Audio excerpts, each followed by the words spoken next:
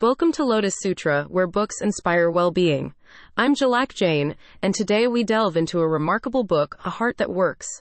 The wrenching new memoir from Rob Delaney follows the comedian as he reflects on losing his toddler son Henry to cancer.